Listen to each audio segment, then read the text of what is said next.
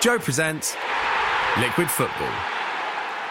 Welcome to Liquid Football on Joe, the show that takes you inside the dressing room and puts you in the boots of the players. Now, I'm Faye Carruthers, and with me today are former Tottenham and Wolves midfielder Jamie O'Hara, and of course now Billericay Town boss as well, and making her debut, former England forward Leanne Sanderson. Great to have you both here today.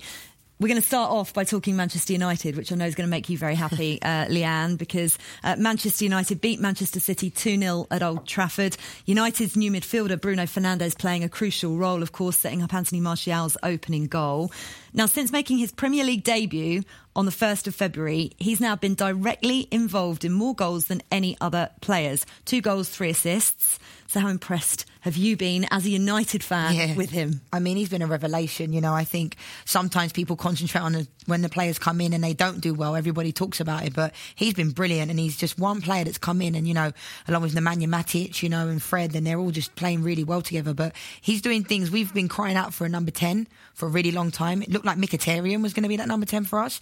But yeah, I mean, he's been fantastic. You know, he's doing things, basic things really, really well, and I think he's just going to keep going from strength to strength. He's made a really big difference, Jamie, hasn't he? I mean, can one player make that much difference to the confidence of a team? Yeah, definitely. I mean, when you see a player come in who all of a sudden lifts a dressing room and you see the quality in training, you see the way he is, and he makes things happen, all of a sudden the confidence in the team, you think, right, let's get it into him and let's play off him because he's going to make something happen for us. And you've seen that straight away. He's come in, he's made an impact, and all of a sudden the rest of the team have lifted up. And now they're all performing better.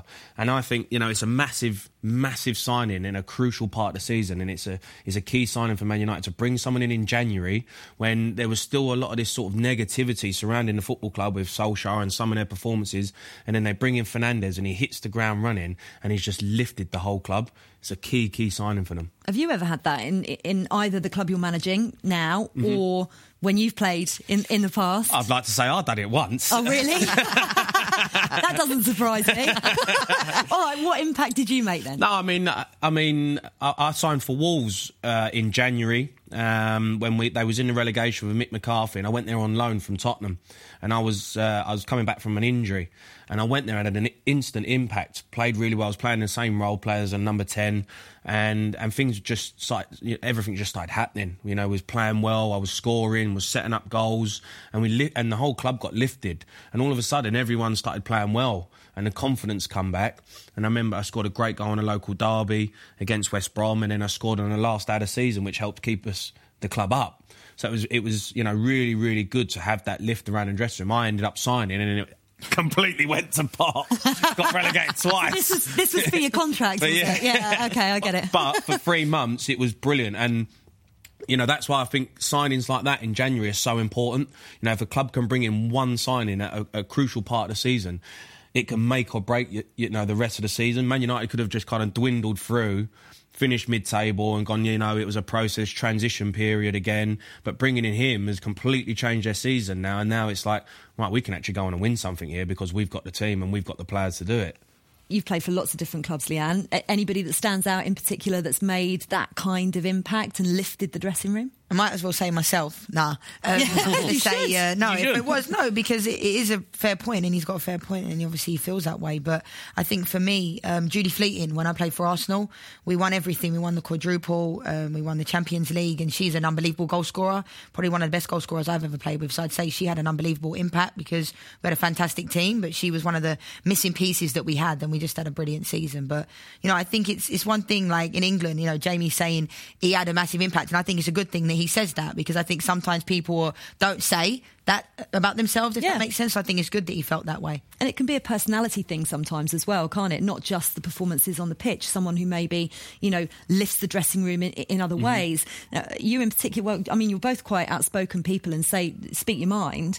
Leanne, how have you kind of... I spent half an hour with you in the dressing room. I'm telling you all they are, 100%. But how important can that be? And also how difficult can that be? Because it doesn't always translate positively, does it? No, I think that's been one of my biggest kind of like, I would say my whole career, I felt like a lot of coaches have misunderstood me.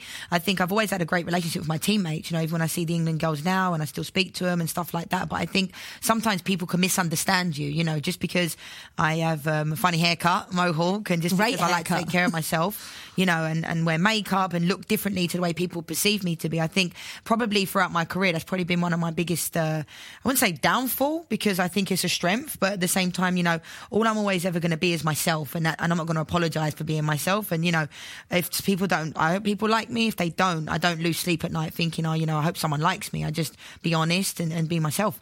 What have coaches tried to do with you before to try and conform? Because it does always feel like there's a formula to being a footballer, if you like, and you want people to perhaps all, you know, toe the line a little bit. I think with me, I think coaches have just never understood me. And I think, you know, I'm a sensitive person and I'm like, you know, I like to have a laugh. But I think sometimes, you know, when I was younger, like, because I like to go out and enjoy myself, not necessarily to a nightclub and stuff, people used to say, oh, you know, you've been out again. And I'm like, no, I haven't. So I think there's a lot of things that people have said that are not necessarily true, but you don't know that until you get older, if that makes sense. So I don't live with any regrets. You know, I'm a professional. I live my life the way I do. And I don't think sometimes people have met people like me. So they're like, actually, you're really nice. And I'm like, well, just because I look like I'm mean when I'm on the pitch with my mohawk doesn't mean I'm going to be mean in real life, you know. So I'm, like I said, all I can ever do is be myself. But it's almost like a bit of a brand nowadays, isn't it? Like before, it was much better if you kind of conformed and didn't stick out like that. But now it's all about brand and marketing, and actually that can be a benefit in some way as well. I think there's a balance. You know, you got to find the right balance. What you don't want is someone who's just completely will come out with anything and say anything and, you know, can be disrespectful. But you want people to have an opinion. You know, me as a player, I was quite a big character in the dressing room, and I like to have an opinion. If I didn't like something, I'd say it. Now, some managers didn't like that. But for me, I was like, well, I'm only stating something where I think we can improve, or, you know, something needs to be done, or something's not right. But a lot of the time you see with managers, don't want players like that. They want it easy. You know, they don't want that sort of challenge to have to deal with a person who's got an opinion, or a person who might be outspoken because they think, oh, my job's tough enough and, you know, I'll just push that person to the side. But actually, if you deal with that person in the right way, you can get the best out of them, because I think the biggest characters in a dressing room are normally your best players. And if you can work that player to get the best out of them in the right way, then you're going to get a top player, instead of going, you know what, he's a little bit outspoken, I'll probably just move that out the side and push it out the club because I don't want to deal with it. That, for me, is just showing an insecurity as a manager.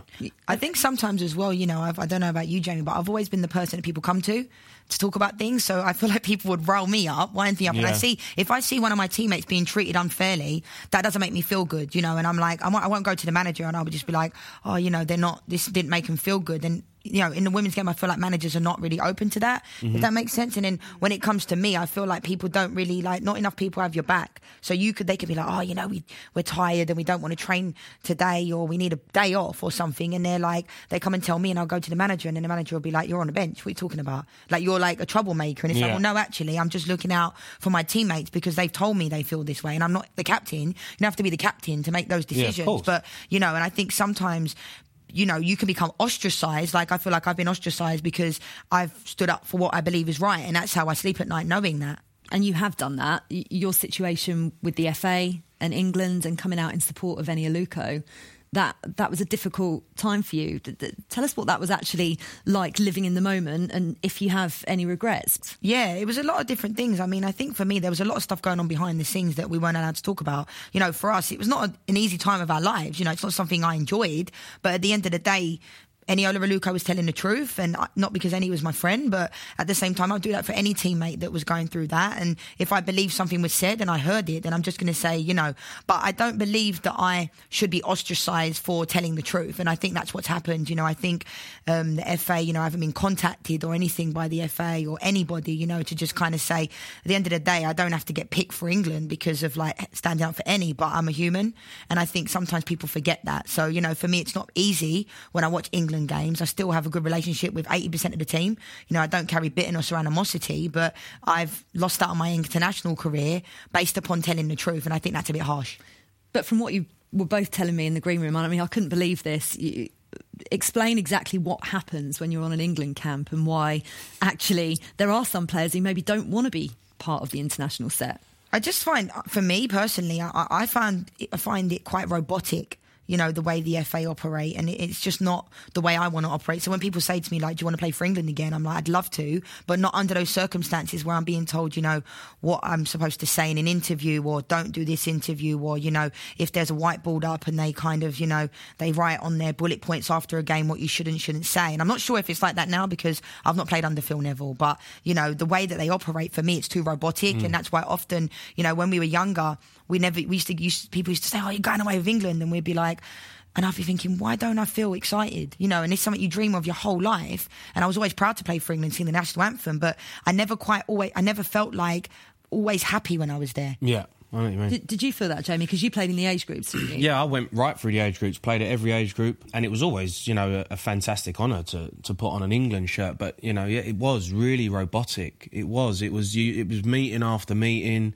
debriefs, you know, all the time, constantly, and it was, you know, there was no kind of sort of freedom to do what you wanted to do. There was no kind of downtime to relax and have a laugh with your mates or go out and enjoy something.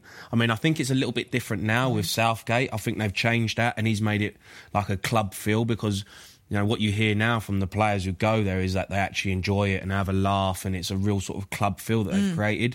But it always used to be, as soon as you went away from your club and you went away with England, it just was like a grind, you know. It was like 2 weeks away from home. It's interesting because obviously Jamie plays in men's football and I played in women's football, but it's the same thing, if that makes sense. Completely different sports. But what I'm saying is, like, they go through the same thing as we do, because that's how we felt, you know. And it was when under Hope Powell, you know, we'd have to wear the tracksuit all the time, wear the polo shirt buttoned up to the top, and we never really had any freedom. One thing Mark Sampson changed when he came in, maybe similar to Gareth, where there's more freedom. And I think when you're free, you play better, feel more comfortable, you get to see your family. You know, my dad came to China in 2007 in the World Cup, and I literally didn't get to see him. And that's not good. You know, you need to be around your friends. You need to be around your family. And I think sometimes it's too, like, you know, robotic at England. Yeah, it was. It felt like it was at school. Yeah. Felt like you was at school. Did you ever challenge it in any way, like Leanne did when she was in the Phoenix I was side? too young. You know, I was too young. You don't kind of have that opinion at that age. You know, you just kind of put up and shut up. And I'm playing for England. You know, all I cared about was just get me on the pitch. And I'm going to do what I want to do, because that's how I played. You know, if I see something or I see a picture of how I want to play, I'm going to play like that, no matter what you've told me, because that was just my natural talent taking over. But yeah, at that age, you don't ask questions. You just put up and shut up. What have you taken from it, Jamie, into your managerial career? If you've perhaps come, you know, do your players have freedom, or do you keep them on a tight leash? What do you do? I like to have a kind of a relaxed atmosphere. You know, like, I have very high standards, and you set standards and you have finalists and stuff. But, you know, I like to have it kind of a relaxed group of people where you can express yourselves and have a laugh. And, you know, you want people turning up in the right training gear and, you know, right tracksuits and being on time. I think that's just normal in a workplace. But, you know, I don't make it really robotic. I just let the boys go out and enjoy themselves, let them play with a structure, play with a philosophy.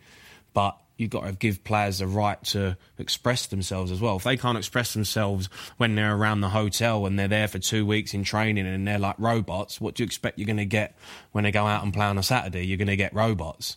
Robots don't win games. What if you have a player, or what if you've played with a player, or yourselves as well, that does stand out, that is an individual that perhaps needs nurturing in a different way, or treating in a different way? What do you do then? Well, yeah, there's two ways you can deal with them. You can, you know, a lot of managers will just go, I don't want to deal with that. Me personally, I see them, because I was kind of always a bit like that myself. So I look at that player and I think, how can I get the best out of you? Because you're talented, you've got an opinion, you're a big character. How do I get the best out of that player? Do I need to put an arm around you? Do I need to criticise? Do I need to work on you one-on-one? Do I need to know what's going on in your personal life? And I think that's come from you being a player as well. Yeah, of course. Because I think for me, like, I use my experiences, good and bad, to make sure that other people don't feel the way I felt. Yeah. So your experience as a player, I feel like, helps that, because 100%. Not a lot of managers are open to players speaking to them or letting them be free. And I think Jamie being an ex-player, I think that definitely helps. So do you almost mentor young girls coming through into the game who perhaps, you resonate with in some way because they are, not different's not the right word, but they know their mind. Yeah, I think so. I mean, I mentor a lot of young kids, and a lot of their parents say they're not wanting to play anymore because a coach might not be, and they're only 9 years old, some of them 10 years old, so that's very young to feel that way. And they say, myself and actually my girlfriend, they're like, oh, you girls have made my kid happier and confident as a human, as opposed to, like, obviously it's good to play football and stuff like that, but when you start talking about football, it can really make a difference in your life as a person, not just teaching a kid how to do a quiff turn. It's more about impacting them in a way that makes them feel good about themselves. And I think that's what I try to do in life. I said earlier on about the brand that football has now, and how, other brands latch onto that and they like the individual characters, if you like. Mm-hmm. Paul Pogba, Neymar, Megan Rapinoe, for example, who brands are attracted to because they stand out. Would that have helped you? I think if you're doing the business on the football pitch, then you're entitled to do what you want off it, and I think that's changed a little bit. You still see, like, Pogba gets loads of stick. He does all this commercial stuff, but isn't playing. And I think that was still the same kind of back then. Players you could still do stuff if you were performing on the pitch, mm-hmm. but a lot of the time, if you weren't performing and you were still doing that stuff, it was, what you're doing, shut up. I had that quite a lot. I was doing stuff in magazines and interviews here and there, doing sponsorships, and I wasn't playing well. And people were hammering you, and the fans look at that and go, what you're doing. I think that's still the case Especially now. Especially with social media and that now as well. You can't really get away with anything I think anymore. The standards, you still have to set yourself higher standards, and respect what you're doing. If you go out on a football pitch and you're giving 100% and you're doing the business for the team, then have a social media platform and use that to your advantage to build your career and your life. But first and foremost, perform on the football pitch. But did anybody tell you that back then? Did anybody say, no, your football is the thing? Free. I was, and that's something I always struggled with. I was just went off and was just doing everything and not looking at the impact it was actually having on my football career. I went away from what made me successful, and that was dedication, hard work, sacrifices, studying the game, watching games, practicing week in, week out. That's what got me to the top. When I got to the top, it kind of changed, and I went off and started doing other things, magazines and, going out. And I used to look at players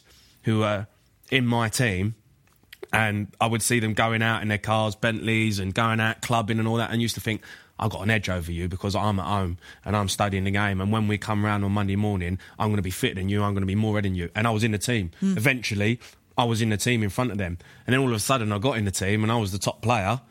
And then I started doing what they were doing, and then you go away from it. You have to be extremely disciplined, though. Yeah, of course. It's human nature, though, as well, isn't it? It's bright lights. Do you have any regrets over it?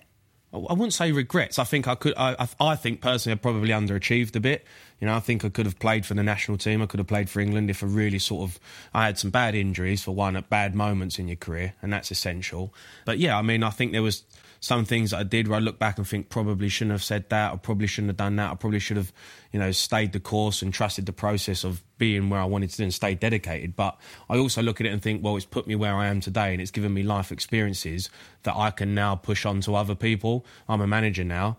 I'm doing everything that I've ever wanted to do, and I love my life right now and what I'm doing. And I've got them life experiences and still had a great career in football. And now I can use that experience to help other people. What about you, Leanne? Because obviously women's football in the last couple of years in particular, but we've seen a slowly growing trend anyway, has kind of burst on and massively popular, brands getting on board, etc. Is there any part of you that feels if you'd have stayed with England, not spoken out, I know we have spoken about that already, or that you were playing over here and maybe getting that kind of enthusiasm and spotlight, is there any part of you that thinks, I missed out on that, I'm a bit gutted about that? No, because I live in LA.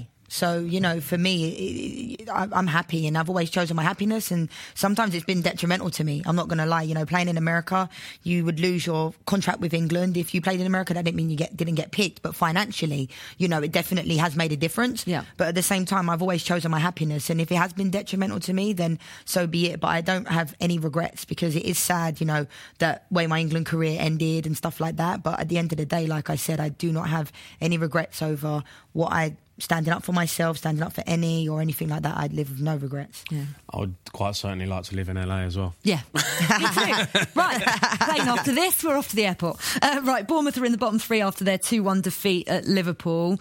Substitute Jack Simpson, bless him, had a bit of a mare. Don't want to sound patronising when I say that, but he was partly responsible for both of Liverpool's goals. I think it's fair to say that. Was he unlucky because Liverpool are pretty ruthless, or was it a very bad day at the office?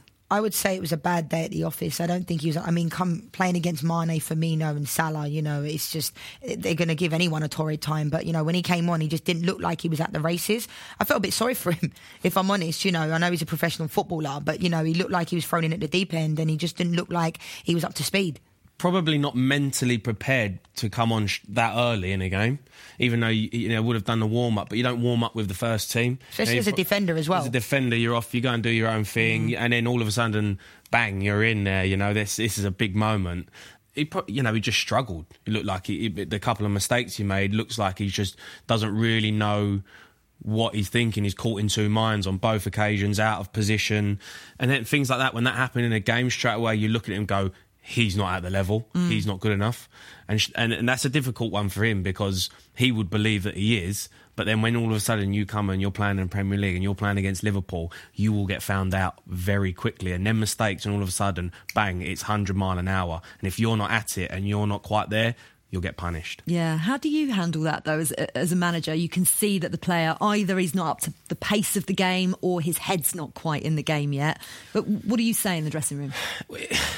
There's two ways you can go around it. You can drag him, you can take him off, but then you're kind of admitting your own mistake, or you kind of back him and put an arm around him and say, look, you need to get up to it, you need to get up to speed, and you trust him. And the problem that obviously Eddie Howe had is that he trusted to put him on and probably realised very quickly that he weren't quite there and he wasn't quite at the level, because there's a big difference of looking good in training and looking good. But if he would have taken him off, though, like what Duncan Ferguson did to Moise Keane, I feel like that would have been worse for him. Yeah. And, I'm not a Bournemouth fan, but I'm sure they would probably feel the same. Even though he had a torrid time, I feel like taking him off would have been, not good. Well, it's humiliating, isn't it? Yeah, I mean, for me as a manager, that's the last thing you want to do. Would you rather humiliate yourself by admitting that you made an error? I would rather take the responsibility on the chin and say, you know what, I messed up, I put him out there and he probably wasn't quite ready, but I back him enough to go and still do a job for me. All right, he made some mistakes, probably, ones that he'd look back and go, should have done better. But as a manager, I'm going to take the responsibility because I put him on the pitch. If you take him off, you're kind of basically saying, well, mate, you're not good enough. Yeah. It's your fault. It's not my fault. I put you out there. So it was a tough one. I think Eddie Howe backed him, right, and kept him on. Some people like Mourinho. Well, we're going to get onto that. Later. That's a whole different case. But within the 90 minutes of game management, that's fine. But what do you do in the week to build his confidence? And have you ever had this kind of experience with a player and had to, really look after them during the week afterwards? Yeah, I mean, it can kill your confidence for sure. I had a player come on, just a few weeks ago, and he's coming back from fitness, and he wasn't a young lad. He's played loads, but he'd come on and you could see straight away that he was miles off it. And he got done twice for the goals, cost us. And then you look, and I turned around and I was like, do we take him off? And I was like, I don't really want to take him off, because then you're just killing his confidence and you humiliate him, and you're basically showing everyone that he's not good enough and he's not there. So you have to kind of then go into the next week and go, right, how do I build this player up? Because I want him. And Ed, with is it Simpson? Mm-hmm. Eddie Howe must rate him because he's putting him on the bench, and he must see him as a good player. So he now has to go back to the drawing board with him and say, look, welcome to the Premier League. You've had a harsh lesson, but this is what it is, and this is what it takes to play at this level. So you need to improve, and we're going to back you, and we're going to support you and make you a better player. So what did you say to your player? Exactly that? Do that again, you're gone. That's the kind of management I like. Straight to the point. Right. You mentioned Jose there. For anybody who's not seen this, where have you been?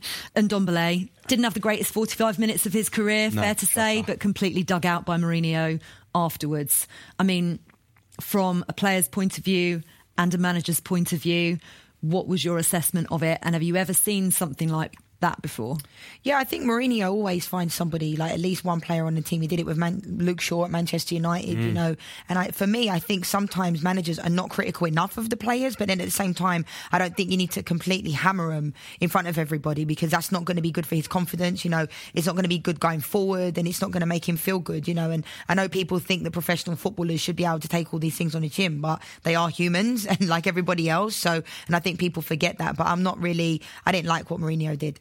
Yeah, it's a tough one, because obviously he would look at the game, it was a big game, and he's trusted Ndombele to start the game and let him down. He hasn't played well.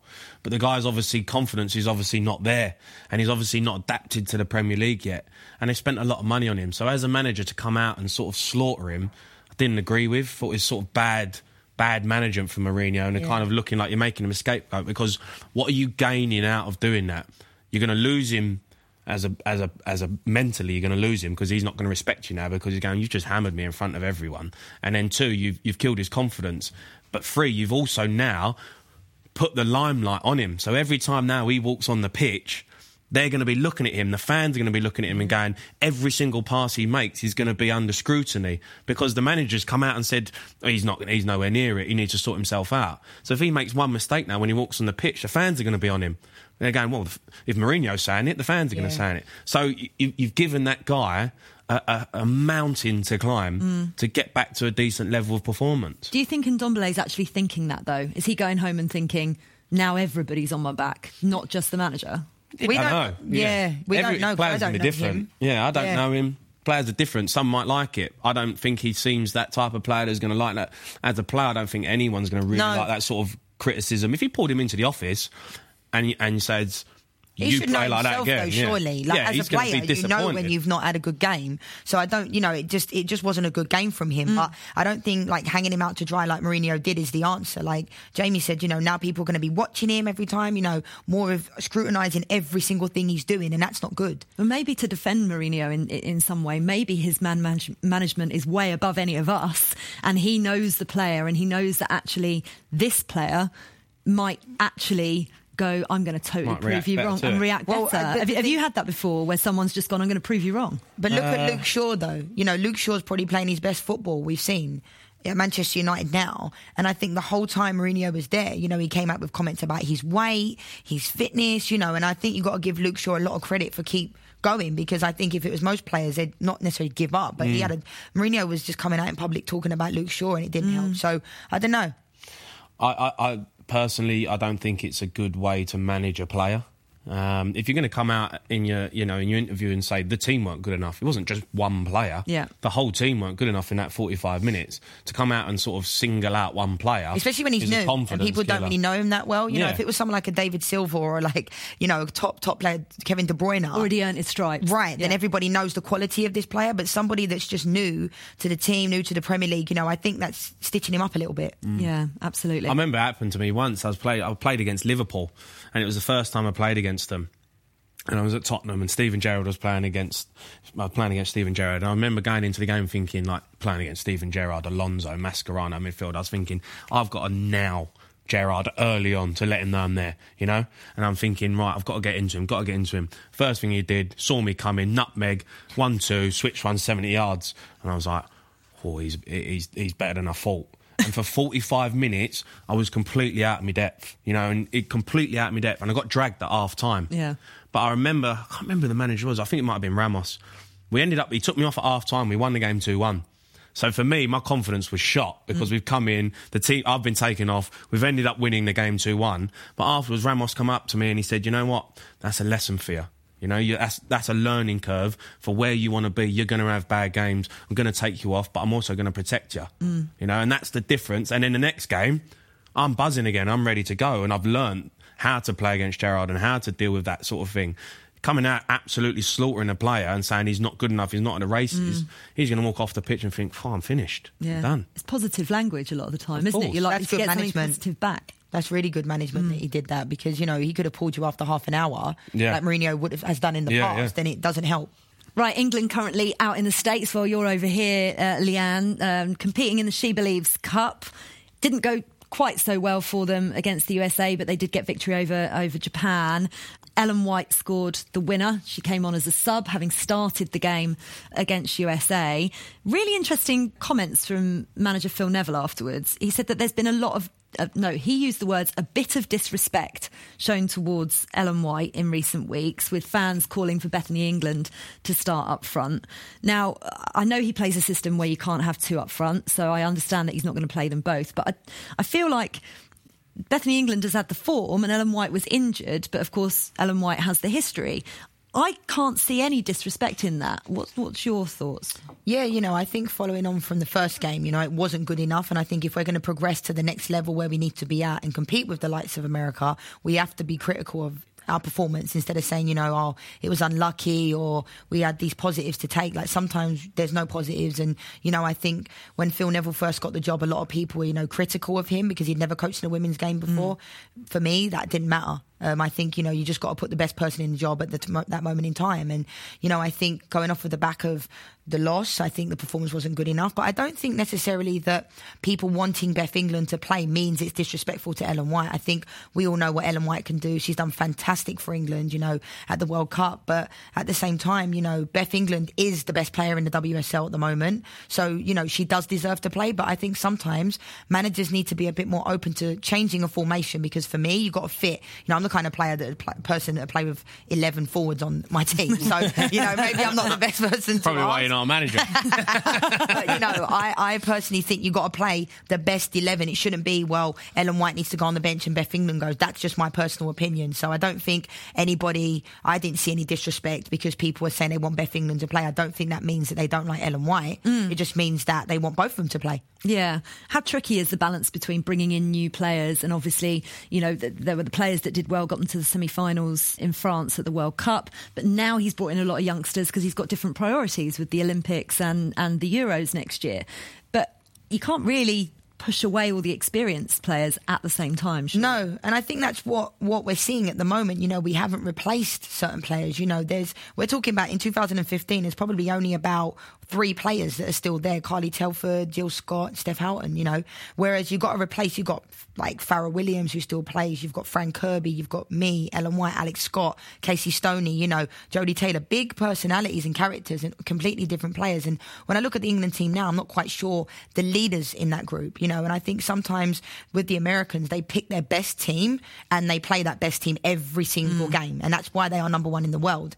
I think Phil bringing young players in, yes, you have to do it, because you should bring in young players, but bring them in for experience. But at the same time, how are they going to get experience if they don't play? But I think it's going to end up costing him in the end if he doesn't get the results because he might not have that long period of time to be able to see if that's going to work. Frank Lampard's going through a similar thing at Chelsea, isn't he? I mean, I know he had no choice over that to begin with, but now he does have a little bit more of a choice, and then you see the likes of Billy Gilmore coming on the scene. Yeah, it's massive. You've got to find the right balance for me. Is you got to have you need the right mix, and leaders in a dressing room are huge because they have not only are they going to be your best players, but also they have a huge impact on the young players. So if you look at Chelsea and how good they've done this season, and Frank Lampard is because he's managed the experienced players absolutely brilliantly. Like, he got rid of David Luiz because he wasn't going to be the right person to do it. And you look at the players who are there, it's Giroud. Look how he's acted, not even playing, but he's been unbelievable. Willian, been unbelievable for them. Alonso, unbelievable for them. They set examples. And when you have players like that who set great examples, then the young lads will set their standards higher. And that's the difference, and that's why Chelsea have done so well. So you can't just have a whole 11 of young players. It's not going to work. And it's just about finding the right balance and the right characters to bring the best out of the young lads. How far are Chelsea away from getting a trophy? And then we'll find out how far England are away from getting a trophy. I mean, watching Chelsea, the last few times I've watched them, I thought they've been absolutely brilliant. I mean, the 4-0 result, I thought they were a different class. Billy Gilmore looks like a Mason player. Mount. Yeah, he looks like a player who's played for them for years. Yeah. Played in the Premier League for years. It was his first game. So I think the talent is there. And with Lampard at the helm, and he's going to keep producing sort of them young players and keep building them up, I don't think they're far away at all. I think maybe 1 or 2 signings, they are there or thereabouts. And obviously, no signings for Phil Neville. He's got to work with what he's got. But where are England women at the minute? Because performances haven't been fantastic and certainly results haven't been either. But we have good enough players. I don't think it's necessarily that we need to start looking at loads of other players. That's not what I think needs to happen. I think he needs to figure out how to get the best out of them individually, because there's a lot of fantastic players on that team. And when they're playing, in the game the other day, the ball, we can't possess the ball and do the fundamental basics of passing and things like that. We're not doing any combinations, we're not passing, basic things, and that's something that I think has to change, because if the quality is there, but on the field when they go out there, it just looks like erratic. So for you, Phil Neville is the man to keep the momentum going, or somebody else should come in and change things? I think at this point in time, they've put their belief in him, but I wouldn't necessarily say I think he's the right person for the job. When he got the job, like I said, being ex-Manchester United, I'm going to be biased. I was like, okay. And I don't think because he hasn't had experience, like I said, he shouldn't get the job. But I think, I think he's been very naive in some of his comments, comments he made after the last World Cup when he said, who cares about the bronze medal? In other words, when in 2015, that ask anybody there if they cared about the bronze medal. It was in the men's game, it's different. What people have to understand in the women's game, the bronze medal game is a huge deal. Yeah. And I understand it's different in the men's game, but I think sometimes he's not helped himself with his comments that he's made. This is Liquid Football on Joe. I'm Faye Carruthers alongside Jamie O'Hara and Leanne Sanderson. If you like what you see and hear, please leave a review on YouTube and iTunes. There was a special edition of House of Rugby released over the weekend to celebrate International Women's Day, looking back on when England won the 1994 World Cup with 3 of its star players who discussed some very interesting paths to the top. Did you organise your first game, or am I making that up? No, it's true. The first England international. You did, didn't you? Yeah, You organised you the first England international. Somebody came to England training and said, the man from Sweden wants to come in the autumn. Is there anybody that would like to organise it? So I just, we'll do it. So I put my hand up, and my ex-partner, he played for the North, and he was an England students player, so Steve knew how to organise something like that. So sort of between us, we... Cobbled it together. Took the man's phone number from Sweden, and I was driving back up home thinking, I've got to organise an international match. And at that point I was thinking, I'll really enjoy it because the girls will play at my home ground. I'll watch it, and didn't dream that I'd be, a few months later actually playing in the team. But we organised it. Amazing. And I sort of came to realise what was going on as I was singing the national anthem, and it suddenly became all emotional. But because I'd been literally running around making sure the commissionaires were in place, and the girls that were selling T-shirts were sorted, and the people in the bar were okay. And I'd love to see Owen Farrell doing that on match day. England-Wales, making sure the concessions are out and programmes are being sold. That was Jill Burns alongside Nikki Ponsford and Giselle Mather, reminiscing, of course, about when England won the 1994 Women's Rugby World Cup. Right, good times for Birmingham City midfielder Jude Bellingham. I've seen this kid live. He is just... very good. Just such a talent. And now linked with a move to Borussia Dortmund as well. He'd, of course, be following in the footsteps of the likes of Jadon Sancho, Reece Oxford as well, who've both gone out to play in Germany. Leanne, you played club football in 5 countries, is that right? England, United States, Italy, Spain, Cyprus. I could have just got you to reel them off instead. What would you say are the advantages of playing abroad? What did you get out of it? Well, I think, honestly, going to America in 2010 when I got drafted there was probably the best decision, one of the best decisions I ever made in my life, from a lifestyle perspective and just in general. I love the Americans' mindset and the mentality. I think playing overseas also has challenges, when it comes to playing in non-English speaking countries. When I played in Italy, I tried to learn Italian, and in Turin, not many people speak English. So that's also a challenge in itself. But, I think for me, stepping outside my comfort zone and putting myself in amongst it where no one speaks English, I think it helped me grow as a person. Yeah, grow as a person for sure. But what else did you get out of it football-wise that you perhaps wouldn't have got staying in England? I think maybe playing in different systems, different style. In Italy, they're very technical, and it's a completely different philosophy in Italy. I thought going to Italy after my injury, it was going to be a bit more laid back, as we think, like people think Italians are very laid back, which they are. But I can honestly say the Italians train unbelievably hard. Like, that's the misconception. Like, it is mental. Twice I could not believe it. Yeah. Like, is that why you didn't genuinely go? Never. Like, they literally have, like, you have one day off and then you do fitness, which usually the second day is still recovery, so that was hard for me to adapt to because I wasn't used to doing that. So the misconception is in Italy, it's very laid back and the training's, once a week or twice a week and we chill. But no, like, it was very intense. So USA was your happiest experience. Where didn't you quite enjoy? Didn't you quite feel like you fitted in? Probably in Italy. I loved playing for Juventus. Unbelievable club. Cristiano Ronaldo is my favourite player. So when he signed after I did, I was over the moon. Getting to watch him every week, meet him and stuff like that was fantastic. But, I think for me, living in other countries where not many people look like me, whether it's to do with your race, sexuality and things like that, I just want to live places that I feel like I'm accepted. And, walking down the street and getting comments and looks and followed around shops and things like that. Like, people say to me, did that really happen? And I'm like, unfortunately, yes. And it makes you feel a bit sick in your stomach when that happens. And, I wouldn't wish that kind of thing upon anyone, but it does happen. So, football is my life. It always has been since I was 5 years old. But when you live somewhere that you feel like you're not completely accepted, people accepted me as soon as they knew I played for Juventus. But, before that, it was like, oh, who's that? And, I didn't feel like I could hold my girlfriend's hand or, I was always respectful, but it just felt, but like I said, Juventus were great, but it was living in Turin was a little bit difficult. Yeah, and we've heard that before from other players as well. Just going back onto the Cristiano Ronaldo point, though, there's not many people that get to be in close proximity to a player like that. Did you ever get a chance to chat to him, find out a bit more about him, get any tips from him? Honestly, you cannot get near him. And when he first came to Juventus, I mean, we were at a Christmas party, we all women and the male players were there, and he had 7 security guards around him, and it was a Juventus Christmas party which only people from Juventus could be at. So I did get to say hello to him, I did get to speak to him, but never where it's like I've met him before, but never where you can get tips from him and stuff like that, because as soon as Cristiano Ronaldo signed, they moved to Continassa and we trained at another place. We trained at the men's old training facility. But I love Ronaldo, and I think sometimes people don't realise what an amazing person he really is, and he's got a lot of time for people, and he's very aware of his position he's in. I've never seen him be annoyed when someone asks for a picture or anything like that. So for me, getting to watch him I went to every single game, even if it was snowing. They'd be like, Leanne, you're going today? And I'd be like, yeah, of course I am.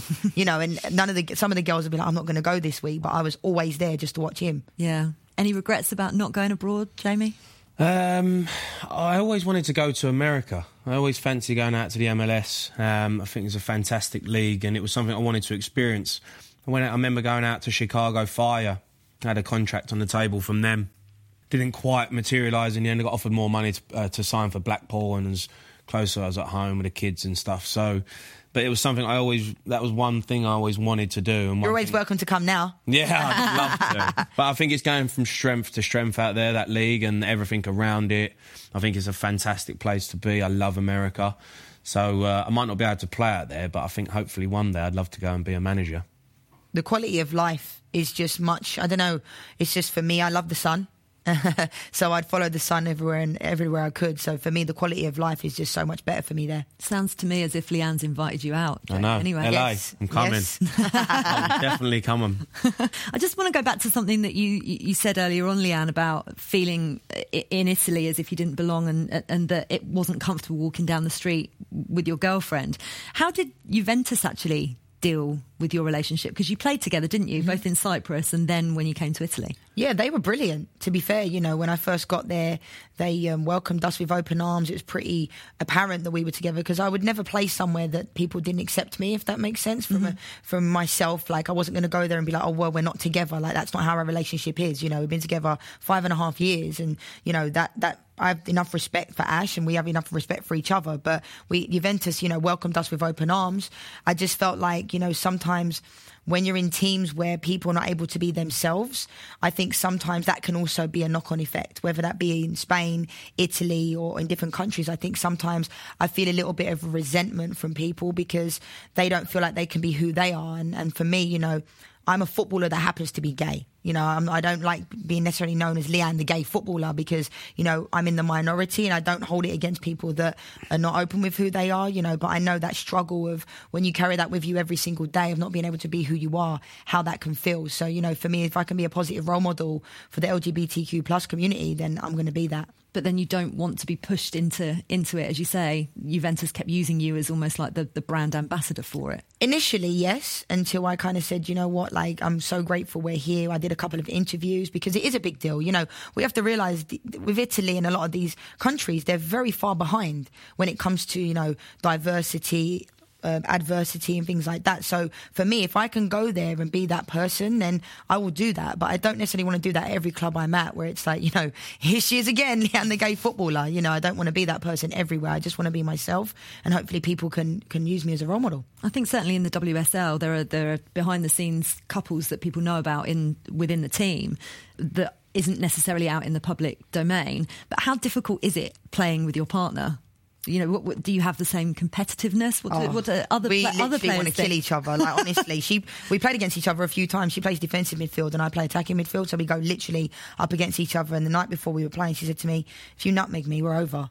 And I said, "Are you being serious?" And she looked at me and she said, "Yeah, I'm being serious." And that's an absolutely true story. But when we're at Juventus, you know, we're professional. And I wouldn't even know we're together, but, you know, I would say that we obviously don't do things like hold hands and stuff like that. And it is hard to switch it off and on, because sometimes, you know, you might want to give your girlfriend a kiss and you're like, actually, I'm at the training ground. So you kind of be like, you're kind of keeping your distance even more. So, you know, but when we're on the pitch, like, you know, we want to go against each other like everybody else. I don't look at Ash and think, oh, I'm going to go light on Ash because I don't want to make her look bad and she doesn't want to make me look bad, but we don't go easier on each other. I was going to say, have you done the nutmeg as well? Just, you know, just to embarrass her slightly if she's kind of said that to you. I wouldn't say, no, I didn't in the game, actually. It just so happened it didn't happen. I remember in the game particularly, I was dying because I was just coming back I was getting fit, and I said to her, "Oh, babe, I'm shattered." And I used a few expletives and she was like, "It's all right, keep going." And we were literally going against each other. So, you know, I would never want to make Ash look bad and she want to make me look bad, but we literally go against each other like anybody else would. And, you know, if you see me on social media, you'll see there's a couple of pictures of us. He's coming in for a slide tackle on me, and it is what it is. How does it affect your career path? Because, again, I know other players who play at different clubs, perhaps live in different countries as well. I mean, that's the same with any relationship. This isn't just, you know, for gay footballers, whatever. How does it change your decision process? Like Jamie said, for example, he didn't go to the US because your kids were young. You know, do you have that same kind of thing if you're going to get a contract somewhere and it's going to further your career, but, you know, difficult choices? Yeah, you know, myself and Ash, our relationship is that, you know, if a team, we've only played together, we met in Cyprus, but we've only played together once at Juventus. And, you know, if a club wants Ash and they don't want me, or vice versa, then I would never hold her back and she would never hold me back. So, you know, it is what it is, and we don't necessarily, we're not a package deal. And I make that pretty clear whenever we're doing something, you know, because it's happened before where people have signed people because they think that someone's in a relationship with someone and they think they're going to follow suit. And I've seen it not go the right way because the player hasn't followed suit. They don't want to just follow their girlfriend around, you know? Yeah. And that's not what me and Ash are about, you know? So whatever opportunity there is for her, I wanted to take it, and vice versa. Yeah, fascinating. Look, it's been an absolute pleasure sitting with both of you today. Thank you very much. I'll see you in LA. That's it for this episode of Liquid Football from Joe. My thanks to Jamie O'Hara, of course, and Leanne Sanderson. We are available every Tuesday. You can download the podcast or watch us on YouTube. Please leave us a review on iTunes as well if you like what you hear. We've also got a Facebook page. Just search for Liquid Football and you can get involved with all our chats. Don't forget to check out our other shows as well, House of Rugby with James Haskell and TKO with Carl Frampton. And thank you for listening. You've been listening to Liquid Football on Joe.